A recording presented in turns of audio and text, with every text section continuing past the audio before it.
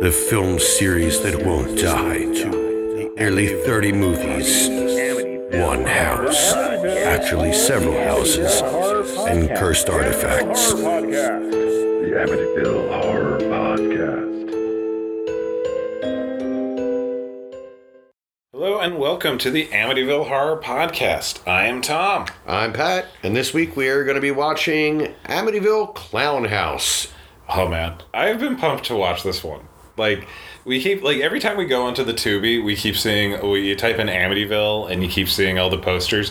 The Clownhouse poster has been horrific. Yeah, it's a big scary clown face. It's just terrible, and so I've been pretty pumped to see the Amityville. What is this Clownhouse? What does that mean? Yeah. It's not a fun house. No, it's not a fun house. It's not maybe it's like a clown car where it's like you open every door and clowns pile out. There's behind every door is a different clown. Actually, no, that's 31. That's it's 31. I was going to say it's like 13 ghosts, but 13 clowns. 13 clowns would be great. Oh, that'd be a lot of fun. That would also be, all of this would be better than 31. This is very true. Man, 31, I like all the people, I like Rob Zombie's stable of jerk actors, but especially that Richard Brake guy, but that one was good. But that's not this. This is Amityville with clowns, and it's also a sequel to Amityville Toybox. Yes. No, Amityville Toybox was the one, I remember liking that one. Oh, yeah. That's the father's birthday. He gets the toy monkey from the Monkey Shines poster, which I did finally watch. They had it on HBO Max. It's Romero. It's good. It's Romero. It's good. That does not follow all the time. I know it doesn't follow, but it has a lot of the stuff I like about Romero movies, even when I don't like the movie. Fair. It definitely has its charms. It has some absolutely insane moments. It's a good end of the night watch, or maybe a pizza and beer movie. But yeah, I thought it was fun. Better than Bruiser. I remember having more fun. Yeah. Okay. Yeah. Because that's the thing. I was just Bruiser is not good. Yeah. Bruiser's another one of those. It's this should be Jason Fleming doing some sort of American Psycho movie with George Romero and Peter Stormare. Is that it? Mm-hmm. Let's do this. And then I finally watch it. You had nothing to say. Yeah. That's a bummer. Yeah. This one also has the benefit of very young in their careers in ascending order. Janine Turner from Northern Exposure. Oh, yeah. All right. I hadn't seen her in many other roles, but she's in it. I watched Cliffhanger a couple of weeks ago. Yeah. But more importantly, it features, before we knew them, young Stanley Tucci and Stephen Root.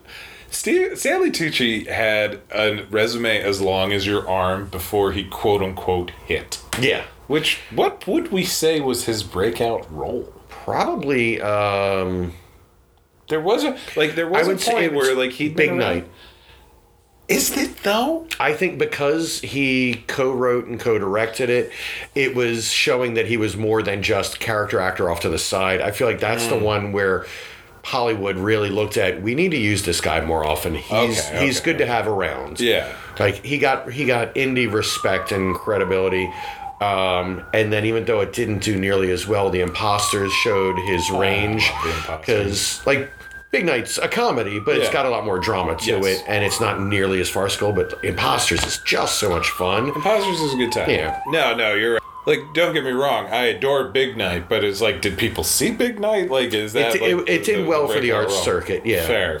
Because that's the thing, is there was Stanley Tucci was around forever, and you would notice him in the background as one of those guys, but there was a distinct moment where it's now he is a name, in addition to being one of those guys, and he's in every other thing. It's just which is good. Yeah. It's Sam Jackson had been in plenty of stuff, and then he basically, Pulp Fiction. You have to give out. Pulp Fiction credit for something, Patrick. I do. I give it credit for taking the guy who was so good in Loaded Weapon 1 and making a star out of him. I swear to fucking God. Loaded Weapon was not a star maker. No, it was not. And I'm pretty sure it came out after. I thought it was the year before. It may have been concurrent. I know it was. They were close. Yeah. But, Sam was in True Romance, and that didn't make him a star. It was Pulp Fiction. True Romance for 2 minutes in a hat and sunglasses. I know. He you knew Loaded you Weapon, he was recognized at least him, on the poster. You recognized him more from Jurassic Park? Coming to America. I'm just saying, it had a career, but Pulp Fiction was the one where he blew up. I feel like Big Night You was have that to for understand, Sushi. listeners at home, it's a recurring thing. Patrick hates Quentin Tarantino and everything he does. But he has to acknowledge that was the movie that made Sam Jackson. I completely acknowledge that, yeah. Yeah. But anyway, so we were surprised to find that there is a sequel among the direct-to-video movies. Yeah, it's like a sub-sequel. Yeah, because there's the first 8 of these are purportedly sequels to each other.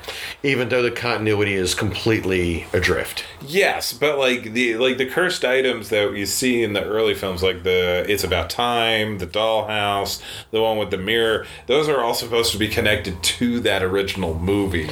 Right, but they're like splinter factions off of it. Yeah. And then in the they're franchised. Agreed.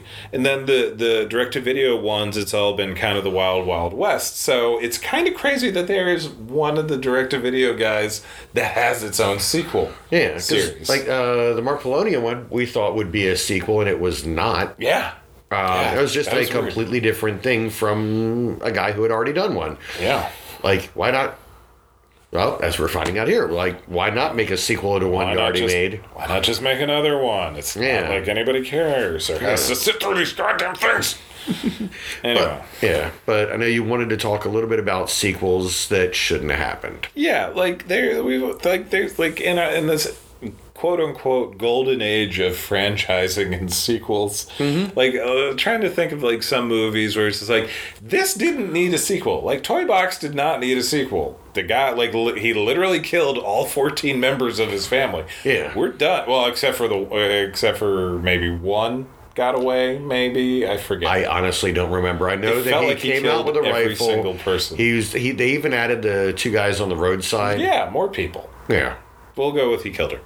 But so trying to think of movies where we didn't need anything and yet you have to go and yet you persisted. Biggest one that I could think of, Jaws. Yeah, we killed the shark. And then we made 3 more movies. Then we made 3 more movies. The second one, okay, maybe the water currents are changing enough that great whites are just going to occasionally show up in this area periodically. We have to accept climate change has affected things. Yeah, this is a going problem now. Right. That a great white shows up at the fairly well, probably, guarded SeaWorld that the son of Brody is working for. That's a little coincidental. We're pushing Die Hard to Die Harder leaps in logic, but not quite as much as this time. It's personal. The shark First, the shark went out of its native waters to Amity Island, took out one of the brothers, and then made its way all the way down to the Caribbean to find the other brother. Mm-hmm. The water is a bit different plot. And not habitable for great whites. Yeah. Yeah.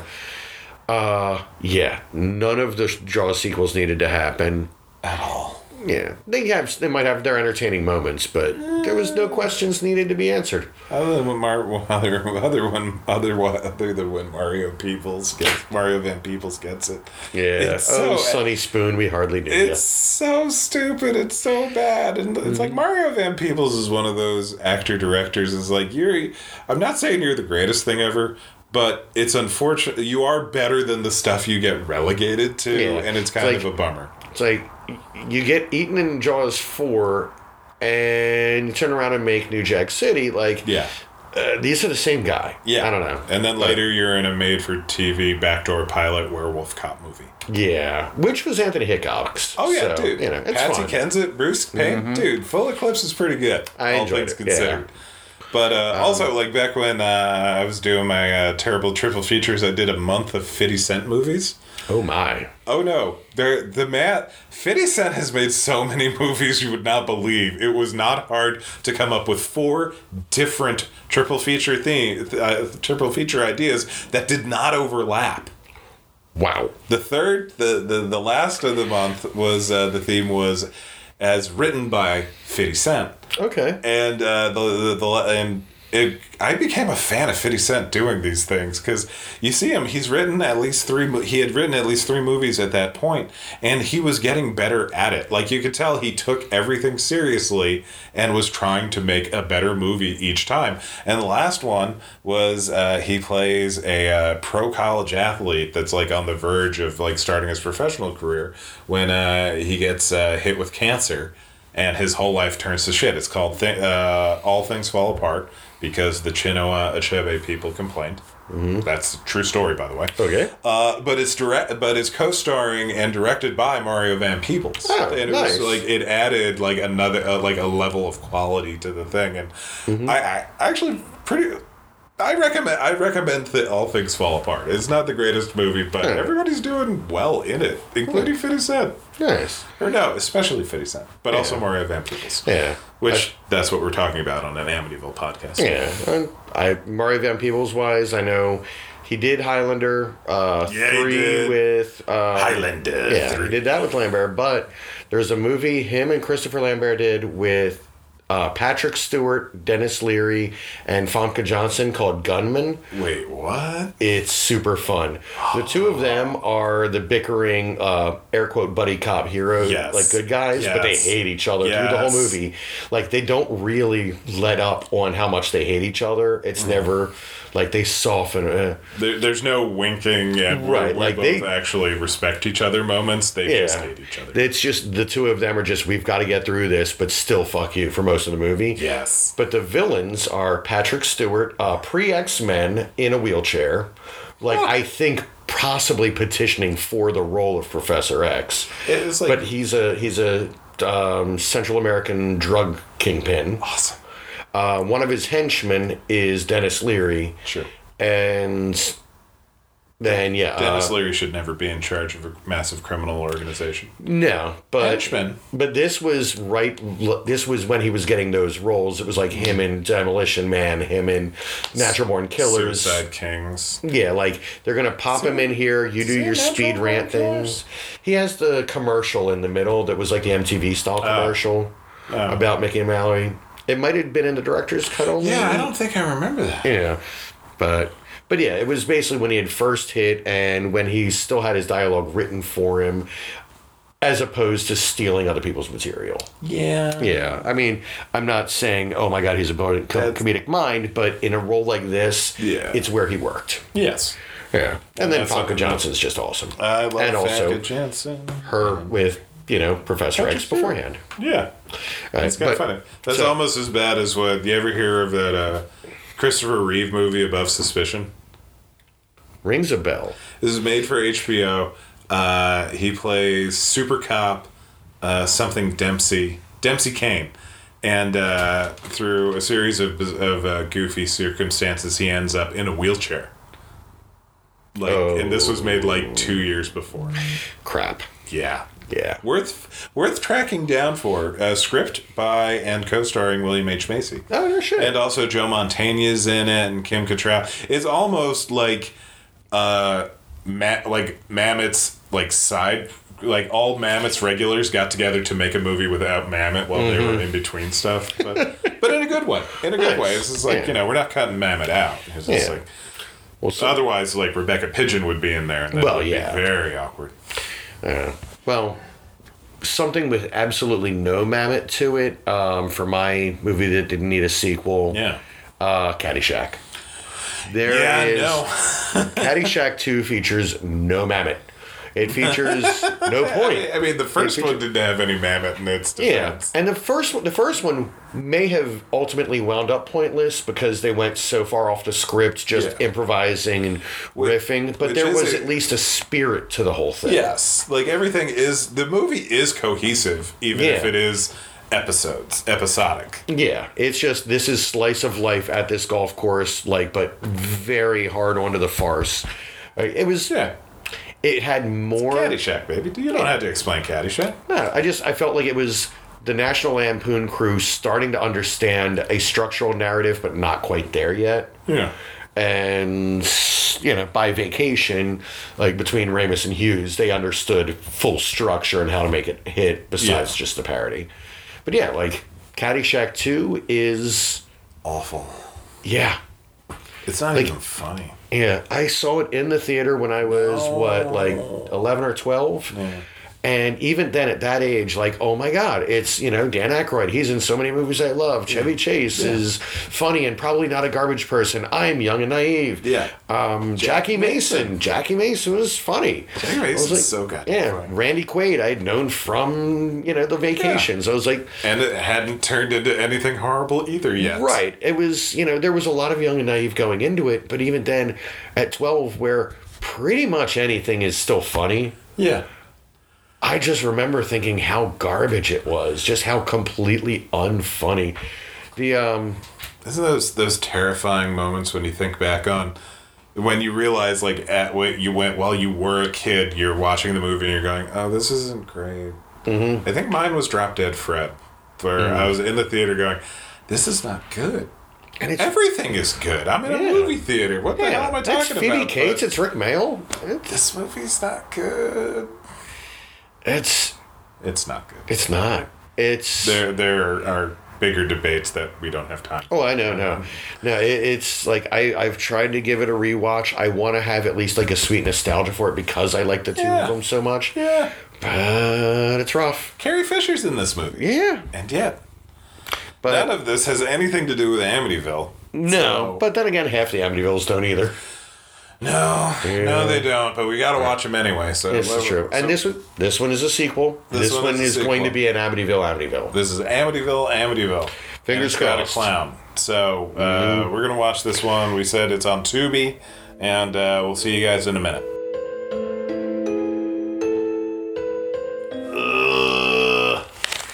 Which is your way of knowing that we're back. It's normal, in better circumstances, you could come out of a movie like that and go, well, that was a thing, except it wasn't. Yeah. There is no thing there. There is a string of scenes. There are a string of scenes. Yeah, which we're gonna... We're gonna talk about the ones that have any causal connection to each other. They feature Ben and Michelle. Ben goes to Jesse's junk drawer. Jesse's junk drawer. Manned by Mark Patton of Nightmare on Elm Street 2, Freddy's Revenge fame. Mm-hmm. He's not playing Jesse, because that would be a funny thing to have Mark Patton playing a character named Jesse again. But no, he is credited as James. Yeah, which is weird because I think in the subtitles they do occasionally call him Jesse. Probably. Yeah, so... consistency. Yeah. But yeah, he runs this antique shop that looks very much like any modern comic book store, but shooting around the comics. Yep. They have such antiques as the Diamond Select Monsters figures, Stargate figures, reproductions of Voltron toys. Yeah. All of these vintage toys from the last 5-10 years. It's like the stuff you'd see in New England if you were to go antiquing. Mm-hmm. Yeah. Your standard Christmas shops that you find near the beach and, your Cracker Barrel shit. But anyway, so Ben and Michelle go to the store. Ben falls immediately in love with a certain monkey with symbols toy, which you might remember from Amityville Toybox. If you don't, they will cover it for you. We'll cover it. We'll get to that. So this monkey gets brought home, and almost immediately his wife, Michelle, is not happy with it. She didn't like it at the shop. She didn't like that he bought it for $50 and refused to take a receipt with it. Yeah. I think she also refused. No, he refused the receipt, right? Yeah, he refused the receipt. I'm not. There's no way I'm bringing it back. In Michelle's defense, it is ugly. Mm-hmm. It is just really ugly. This is not even conversation piece ugly. This is just ugly. Yeah, it's not a cute toy. They never have been. I mean, there's a reason why they're used in horror movies so consistently. And also in her defense, it is evil and it is a problem.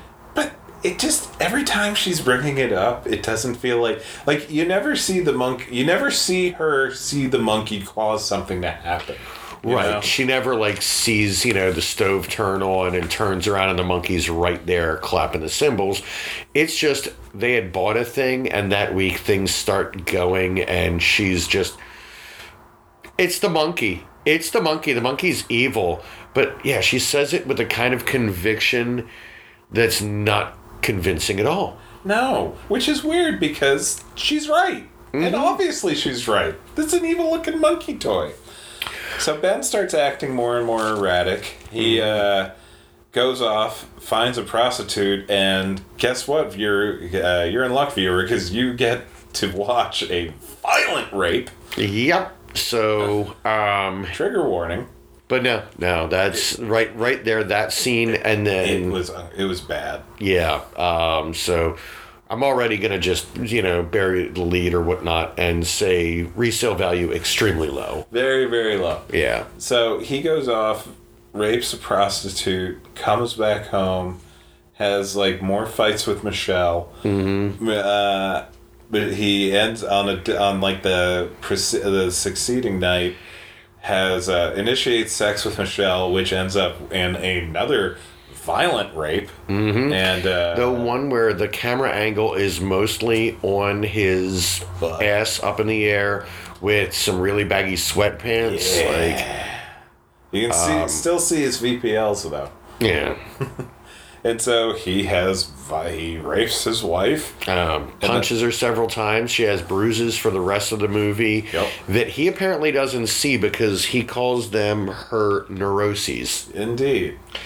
Yeah. So Michelle goes to she calls up Jesse's junk drawer to find out where this monkey came from. James says that he picked it up at an estate sale for the Jensen family, who are the family from the Toybox movie. Michelle does a lot of research at the library, tracks down the one survivor from Amityville Toybox, Julia, who tells her the whole story about the Toybox movie. Michelle goes home, almost gets murdered by Ben, but turns the tables on him, grabs his shotgun and shoots the monkey. They run off and leave, and then James comes and collects the monkey toy for a new unsuspecting victim. He puts all the pieces in a little wooden box, and then it's on sale again at his toy shop. Yes. As the literal only antique he has on display. Exactly. So. And that what? At 7 minutes, that has covered the plot of the movie. You might think, how long is this movie? Well, it's 74 minutes long. According to the timer on the... according to the timer on Tubi, comes in at 74 minutes, but we need to break down what those 74 minutes really are. About 20 minutes is the Ben and Michelle story, which is the closest thing to an actual story. Yeah, we did summarize there. Yeah. There's little details here and there, like Ben has a nightmare at one point where he sees the original Amityville house, its windows are glowing red, then a flash of the claw from the poster of Amityville 3D. Yeah. Just kind of does a Batman 66 zoom at the camera. It's a pretty great Photoshop effect. Uh-huh. Or Apple Studios. Yeah, iMovie, baby. Yeah. There's an air quotes subplot of Ben claiming that it's rats in the attic. Yeah. But there are no rat droppings. An exterminator comes by, doesn't find anything, but sets more traps free of charge. Yeah. But none of that really adds up to anything except Michelle still being rightly convinced that the monkey is bad. Yes. And Ben still being an asshole. So contributes nothing, but they do go back to it enough times to gain a couple minutes on runtime. Yep, and we did gloss over the 8 minutes of Michelle walking in a park to find her favorite drawing spot to draw the window of the Amityville house when, the lighting is correct. Yeah. And then going back home. Yeah. So when we say 8 minutes of walking... We mean 8 minutes of walking. Yeah. I counted in... before she sits down to draw, there are 6 separate shots where it's a wide shot and you watch her walk entirely from one part of the frame off to the other, crosses it, and this is down long staircases, this is through a park. These are long shots. This is not just a quick insert. 6 separate in a row, no dialogue, her just walking through frame, broken up twice. Once by cutting to a fountain for a good 20, 30 seconds. Yep. Then once cutting to a fish pond for, again, another 20, 30 seconds. Yep.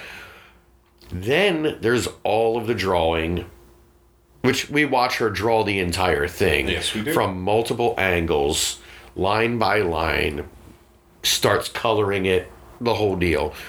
So, captivating in that Terrence Malick kind of way. It's called visual storytelling, Patrick. Mm-hmm.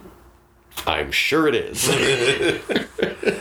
But there's all that. But that is not all that you'll find in Amityville Toybox, a.k.a. Amityville Evil Never Dies. Mm-hmm. Which we were wondering why they kept saying the phrase Evil Never Dies over and over in the film. Mm-hmm. And then we found out it's because in some distributions, this is Amityville, The Evil Never Dies. Mm-hmm. And I need to correct you because you said this is not... You said this was Amityville Toybox. This is Amityville Clownhouse. Yeah. But your confusion, I'm sure, comes in part because the... Didn't I say... I thought I said from Amityville Toybox. Oh, maybe. I don't know. Yeah.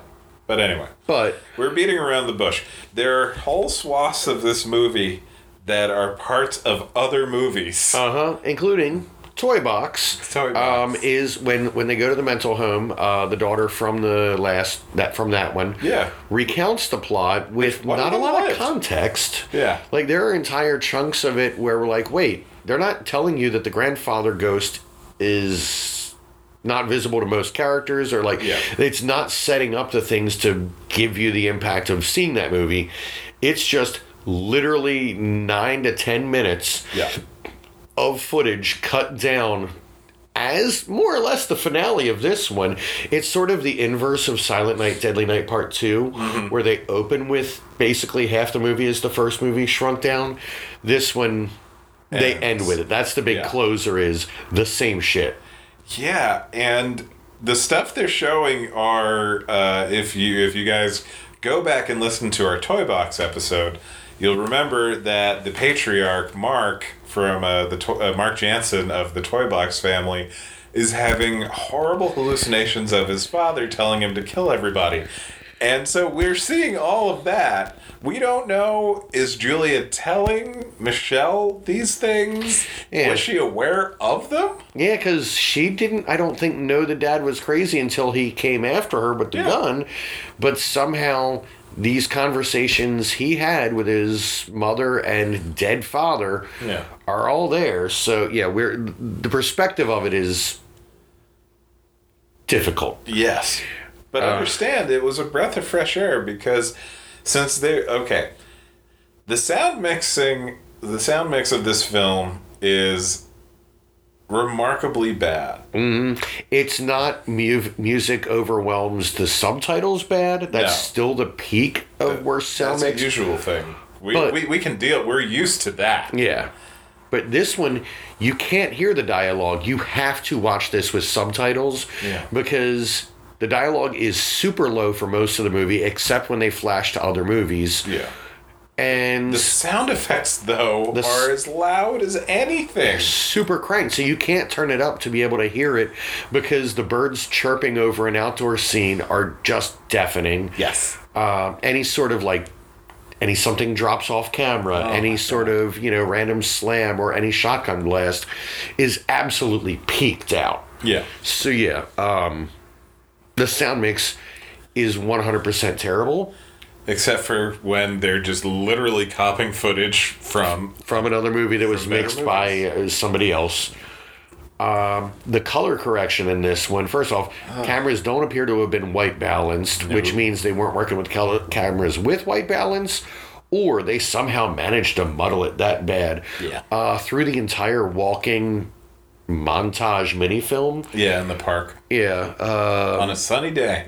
Michelle, very sunny day, blown out sunny, but sunshine typically does give people that very nice, beautiful fuchsia hue. Yes, all of the people are an unnatural, Star Trek makeup, pinkish purple. Yes. Leaves turn blue at points. The color correction well, there was no correction. There was just color catastrophe. These are nitpicky things for those of you who are filmmakers, but normally I would say yes, it's nitpicky, but this is just, it made it difficult to watch and follow. It hurt my eyes. It was kind of like trying to figure out a stereogram, but they didn't put one in there. My eyes were actually aching at certain scenes. Now, attentive listeners might notice there's one word we haven't mentioned at all in our summary of Amityville Clownhouse. Plot. Oh, wait. No, I know what you mean. Yeah. Yep, it's also that. The clown. You might be wondering, where is the clown? Well, the clown is at the beginning of the film in the cold open. The first... there's actually the same clown is featured in 2 cold opens to this movie that have no connection to the rest of the movie. Much like Toybox ended with a completely unconnected clown thing at the end. This is the pickup of that, or the context of that, where we see, oh my God, a birthday party is being set up for James. It's all like. It's all very little kitty, balloons, streamers, a banner, a whole 9 yards. Yeah. Now, this is not the same James that's Jesse, who is or is not James in the credits. Yeah. This is a different teenage James. And Well, it's, as it turns, absolutely right. Different James. This one is apparently 18 or 19 years old, appears to be 30 years old, and he and his sister are not happy with this at all, and it's everything they can do to just they act honestly, it's just to, tell their mother to go fuck herself while they're in the bedroom. Yeah, they say repeatedly how much they hate their mother. They call her a moron. They hate her. They just want nothing to do with her. They're wondering where Dad is, though, if we're going to do a birthday party. James complains that his mom still thinks he's 10, which is really hard to imagine because of how 30 he looks. He looks so old. And they look the same age. Yeah. His sister also definitely looks mid-20s into early 30s and talks about how she's 18 and it's no big deal that she has birth control. Why does Mom have to freak out about it? Yeah. That's apropos of nothing. That's just something she drops in the conversation. Sure. They wind up getting back to the dining room for the birthday surprise. Dad will be down in a minute. Mom seems to know what the surprise is, except is very surprised by it. Yeah, Dad is... We cut to... At the mention of Dad, we cut to Dad in the bathroom having something of a complete mental breakdown. Yeah, even the mirror is sweating. Yeah, it's pretty bad. And he starts putting makeup on. And then he paints himself up into a fairly horrifying clown. Mm-hmm. With a weird crooked smile that's turned up on one side, down on the other, like a diamond on one eye, circle on the other. Yep. And a shotgun. Yeah. Oh, yeah, that's the important part. And then he proceeds to kill everybody. Yeah. In really graphic... impressive, very graphic. You can tell that this is just made by different people. It's just different focus on gore, or actually there is gore. Yeah. There's the mom's head gets blown off from the nose up. Yeah. And we get multiple shots in the body moving with the top of her head just gone and twitchy. Open and gory. At which point Dad says, "Well, this isn't James, funny. You got your this isn't funny, but James, you got your wish." Yeah, James, you got your wish, and then this isn't funny at all, and then he kills himself. Well, he shoots both of the kids. Yeah. And again, air quote kids. He shoots the sister in the neck, which opens up a wound. Yeah. Imagine the T-1000 when it got hit with the elephant gun and it just kind of spattered out. Imagine that, but it's it's blood and muscle. Uh-huh. Yeah. Same with James. Yeah. And then Dad blows his own head off. And that's the end of cold opening number 1. Mm-hmm. Cold opening number 2 takes place in the same house 1 week later, with 3 hoodlums breaking into the house to find something to sell on the dark web, because people on the dark web are into murder shit. And that's when we find out that the dad was actually a state senator. For reasons. Yeah. That are never brought up again. Yeah. He was respected in the community. Everyone knew who he was, except in parts of the movie where nobody knew who he was. Yeah. And it didn't make certain headlines when research is being done. Now, this murder was at one point mentioned as a week ago. That's what I just said. Yeah. I'm just making sure everyone's clear. Yeah. The people, one of the friends of the break-in crew has not heard of this. Yes. At this house where a family was just slaughtered right Do you follow a week ago. Do you follow local politics, Patrick? We're in Baltimore. There's a little bit of a difference from this to sleepy little Amityville. Fair. Like a town like Twin Peaks can get completely upended by a single murder. Yeah. So it's fine. You got to find the difference. But yeah. We could have been watching Twin Peaks. Mm-hmm. Anyway. So they're looking through this house trying to find the evil monkey, you say? No, not an evil monkey. They're trying to find the clown painting that was rescued from the furnace at the end tag of the last one. Yes. Of Toybox. And this clown painting looks like it's a velvet Elvis. It's kind of a velvet Elvis, kind of if Clive Barker tried to do a portrait of Carrot Top on black velvet. Yeah, it's something. I would buy that painting. Yeah. So they're looking for that painting, and they find it. One of the guys splits off to look upstairs, finds a Jack in the Box. Why? First, we get 2 minutes of him trying to open the Jack in the Box like an orangutan until he realizes, the thing he remembered from when he was 1 year old, that if you turn the crank on a Jack in the Box will open. Yep. And then the box opens, and Thing Adams pops out and pokes his eyeballs out. Not just grabs his face, but you see fingers go into the dummy. Yeah. And go into the sockets and squish it out. No. I mean, his dialogue wasn't that good. Hey. Oh, no, it was his friend with the girlfriend that called her. Bitch. Yeah, called her a fucking bitch 3 times in a row before she kisses him. Yeah. It's once again charming. I'm doing the wrong thing with women. Amity's full of garbage people. Yeah. But yeah, and that was also these are all... that pregnant sigh was Patrick realizing I'm sitting next to a garbage person. But yeah. So that's the end of cold open. Oh no, it's not. He gets his eyes gouged out. Then the girl gets killed off camera, I think. No, she sees the painting, and the clown appears behind her as it disappears from the painting. Right. She screams, but then she is the clown. Well, yeah, that's what I mean. She gets hers off screen, and then she reappears in the clown makeup. Mm-hmm. And I forget, what did she do to the guy? I can't remember if we saw. Yeah, she says she's going to rip his heart out and eat it. Oh, and she does. Yeah. Oh, man. Listeners, at that point, Patrick and I, we were so excited for this film. We were so excited for this movie. Because, man, we had multiple, gunshot wounds, evil clown, eye gouging, heart rip out and eating on screen, and then it goes to the credits, and everything sucked after that. Yeah, actually, they did run...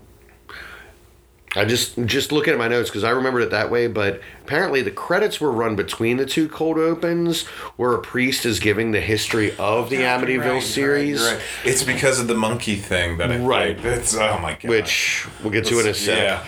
This priest, who doesn't appear in the rest of the movie, gives us the history of the Amityville house, including all of the cursed items, including showing us the lamp, the mirror, the coat rack, the Hummel collection. Yeah. In addition to name checking, they're literally just stealing, Getty images from all of the movies of all the haunted items up to this point. Yeah, but they do. It was really nice. Yeah, they do an exhaustive, recap of a lot of the other Amityville ones. They do that again when they talk to the daughter in the insane asylum, who recounts all the different items and even says, I think they made a bunch of movies about those. Yeah. Yeah, they Wink. did. Yeah, they did. So yeah, then You'll Never Dies. The podcast second cold will opener. never die. Oh my god, yeah. Yeah, right. And Yeah. then the monkey footage. The three hoodlums. And then, so after the three hoodlums, we get, like, is it 5 straight minutes? I think it is. Of just phony baloney, 8mm, like, Rob Zombie flashbacky footage of the monkey. And the package the monkey came in. Yep. And the writing on the package. And the eyes. And now here's the monkey against a different wall. And here it is from a low angle. And here it is from the back. And here's its ear close up. Like, it's just And here's the every monkey. drop of second unit footage they shot of this thing. Yeah. And here's the monkey in the pipe screensaver. Now, here's the monkey on vacation in lovely Tahiti. Here's the monkey in Delaware. Hey, the monkey's in Delaware. So, yeah. If you're of a certain age, you understood that joke and you thought it was hilarious. And if not, and you feel like the momentum of this podcast crashed with that joke, you know how we feel as we were like, okay, that was gory and crazy. Okay, that was unexpected. Okay, we're just looking at this monkey for 5 minutes. And also the thrift store skull that was on the workbench next to it. Yeah, I was so wrapped up in the monkey, I didn't even notice. You almost didn't mention that thrift store skull. I have a very similar one. Christ. That's half of the movie. Yeah. Like, seriously, so much of this movie half is of my padding. notes. And so they buy the Then we get to the stuff we mentioned before where Ben and Michelle buy this monkey. We didn't mention that Jennifer Coolidge is in this movie somehow. Or a very celebrity impersonator on Hollywood Boulevard or like Times Square version. This poor woman has had a lot of work done. None of it looks good. And she's put an awful lot of makeup on top of it. She's walking around in this platinum blonde hair with a fur coat, high heels, dinner dress, and a lap dog. Yeah, she's taking her dog for a walk in one scene but carries it most of the rest. Including, like, at one point the dog gets loose in the house and she follows it up and manages to get it out safely, if I remember right. Yes. There is nothing happens. No stakes, no... The only violence done in this movie is Ben towards women. Mm-hmm. Which may or may not be the result of the monkey. Yeah, he might have just been a total shitbird from the get-go. Yeah. But he is a total shitbird. The greatest moment of the movie outside of the clown murders, which are really great, was when Michelle is doing research at the library and she finds old newspaper clippings of Amityville related stuff, and in the headline for one of the massacres it says, "Was the toy monkey to blame?" At which point Patrick and I started laughing hysterically. Yeah. As loud as we could. It was great because neither of us pointed it out to the other. We all both just started laughing as hard as we could at the same time. And yeah, we both. It's rare that we make the exact same note. Oh my god, yeah. Yeah. And so then we get the newscaster footage. Yeah, there's another chunk where we cut away from the air quote movie, where it's a local news program that looks much better than most of the rest of the footage from this movie, not including film footage from other movies. Yes. The interviewer is a cameo from The English guy from Amityville Playhouse, because writer director guy, but not the same character. John Walker, playing Peter Summers, which he made. Oh, keep going. All right, but he's doing an expose that is right after the incident of the senator killing his family in clown outfit. That's it. That's how he's in all these movies. He's the newscaster from here on out? He's playing the newscaster in all these movies. They're all credited. The character is Peter Summers. Okay, gotcha. All right, that makes so much more sense now. We had noticed that he will be popping up in a bunch of these movies. And we were wondering, like, is he playing just a recurring character? But also, this character name is appearing in other movies, like Ouija Geist and Meat Hook Massacre 4. And they're all Peter Summers, and now we understand he's playing a newscaster, probably. Gotcha. In all of them. This is his Walter Paisley. Right. So yeah, he's interviewing a local cop and a local priest. Yup. Who have different opinions. The cop assumes that it's crime. Nuts. Yeah, he went drunk or went nuts. Yeah, or it's drugs or something. It must be drugs or something. It's, you know. There's a real world explanation for why this guy lost his shit and murdered all the people. Now, they're talking about the Jansen murders and Amityville Toybox at this point. Oh, okay, yes. Yeah. Even though just prior to that, there was an extended flashback to the DeFeo murders, which are now being attributed specifically to this toy monkey. Mm-hmm. That was the thing that cursed all of the rest of the house and all of the other objects in it. It started with the monkey. It's not about the monkey. Is it about the monkey? No. It's not about the monkey. Sorry, I'm on a lot of Twin Peaks references today. Yeah. So, it's not. The priest insists. Oh man! It's not drugs. It's not racist, which was kind of out of nowhere. Yeah. What's great is that the priest gets very up in arms and wants to convey that there is a supernatural and or spiritual explanation for all these murders. And in the middle of his ramp up, you see it on his face when he completely forgets the point he was trying to make. Mm-hmm. And he just keeps talking. Because that's what old people do. And it made it some of the most convincing dialogue in the film. It felt real. Yeah. It felt very real. Mm-hmm. Then he just storms off the set, at which point they cut the green screen imaging that they were doing for him and the other character. So we're seeing that it doesn't even look like a news studio in there at all. It looks like a warehouse where they tried to fake a news studio. I don't know why you would do that. I feel like it's like they're showing that the local news is even, like, the local news is faking. I don't know. It was very silly. It was very weird. I wish we had more to add to that scene, but I wish they did too. I wish that we had more to add to this movie, because at this point, this is where, after the newscaster stuff, Michelle tracks down Julia in the mental hospital, and Julia says the key phrase, "Evil never dies." Name checks all of the cursed items again, and then we get the meat of this movie, which is the last 10 minutes of truncated footage of Toybox. Right. We get Toybox. Toybox was awesome. Yeah. I don't know how. In comparison. Yeah. The whole time she's telling the story, by the way, she's doing little I'm crazy acting tics. A lot of scratching. A lot of scratching. A lot of just the Elisa Lam, Brad Pitt, finger wiggling. Yeah. But kind of mixing and matching all of them, so none of them feel like a tic so much as doesn't know what to do with her hands.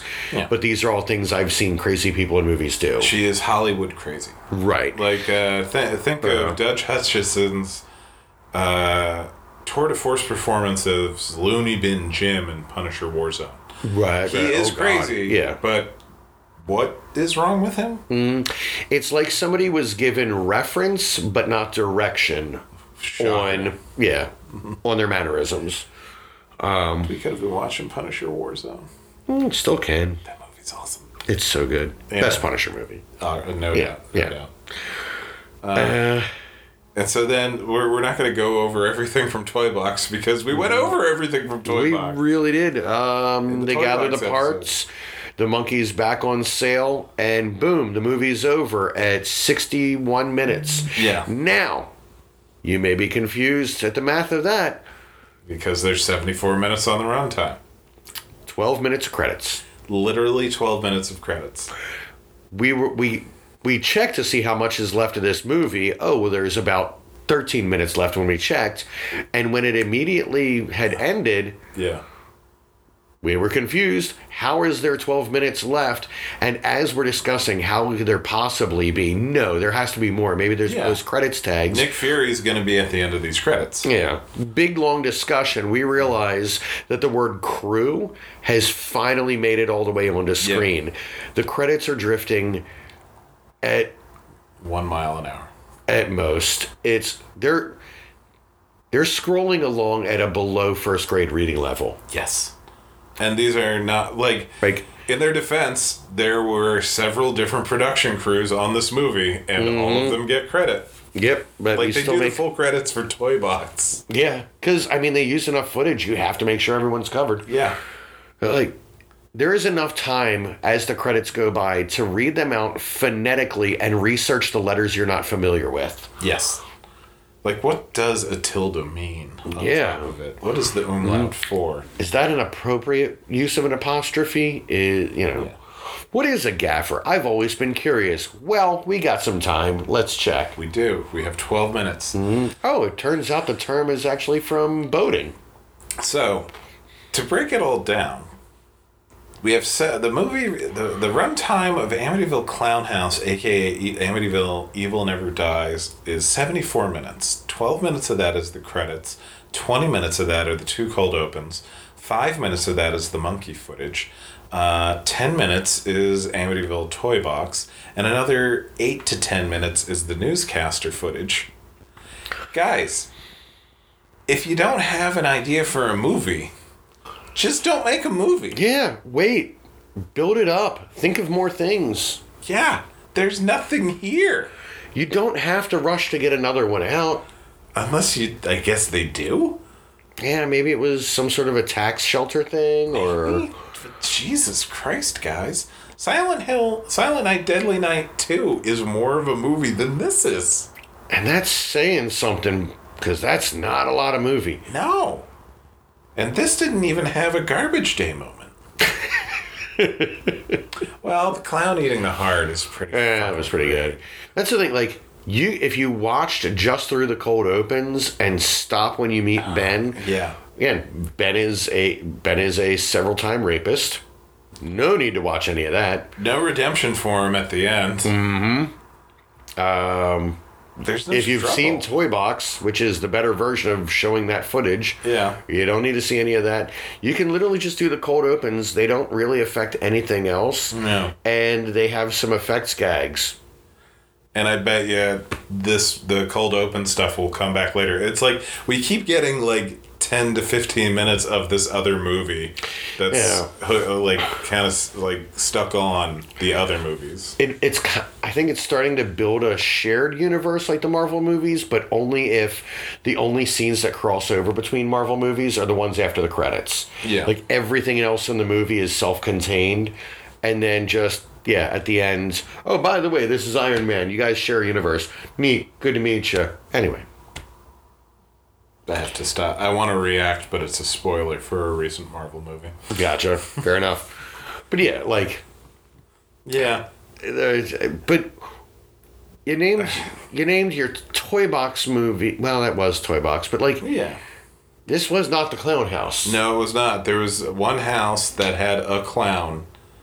Well, in their defense, they did name it Amityville Evil Never Dies, and then it looks like it got repurposed or repackaged as Amityville Clownhouse.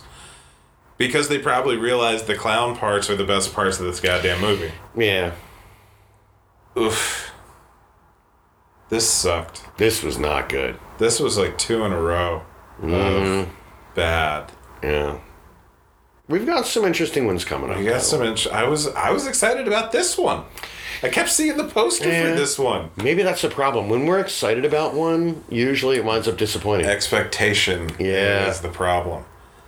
We need to walk into every single one of these like a first college apartment. Yeah, this is going to be the worst movie ever. Yeah. But we're going to get This is going to be terrible. The paint's going to fleck off. It's going to smell like 5 generations of other people's cats. Ugh. And there might be a clown. There might be a clown. If you're lucky, you just have rats. If you're lucky, you just have... This is like... Where is the Amityville Geico commercial? You know what I mean? All right. The next one is Against the Night. Amityville Prison. That's gonna be terrible. Oh God. Amityville Prison. What would the prison look like in Amityville? Yeah. And is it a prison built on the property of the old Amityville house, like an old asylum might have been? Is it next to the asylum? Right. And why would you put those together? Yeah. And why would you build them on the water?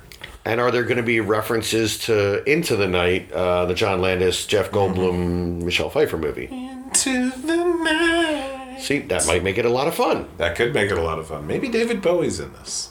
Ooh. Yeah. Or it could go the other way and we'll just get a lot of Phil Collins nods and it's against all odds. I mean, I'm okay with that. I know, but if I had my druthers. Oh, yes, obviously. Yeah. Or at the very least, a Cronenberg cameo. That'd be nice. Cronenberg makes a cameo in Into the... I've never finished Into the Night. It's really long. It is. It is definitely one of the lesser beloved John Landis ones. Harder to find. Yeah. Not really talked about. But, I mean, with a career like his, there's going to be some that just kind of drift off into... It's like I wasn't disliking anything, but it's just like, Jesus, this movie's still going. Yeah. I mean, it's not like Beverly Hills Cop 3 of, let's just not talk about this bad. Yeah, let's just... Yeah, we all did it, and we're done. Then we don't have to do it again. Yeah. I still think more people need to love The Stupids, but... I've never seen The Stupids. That's the general reaction. Yeah.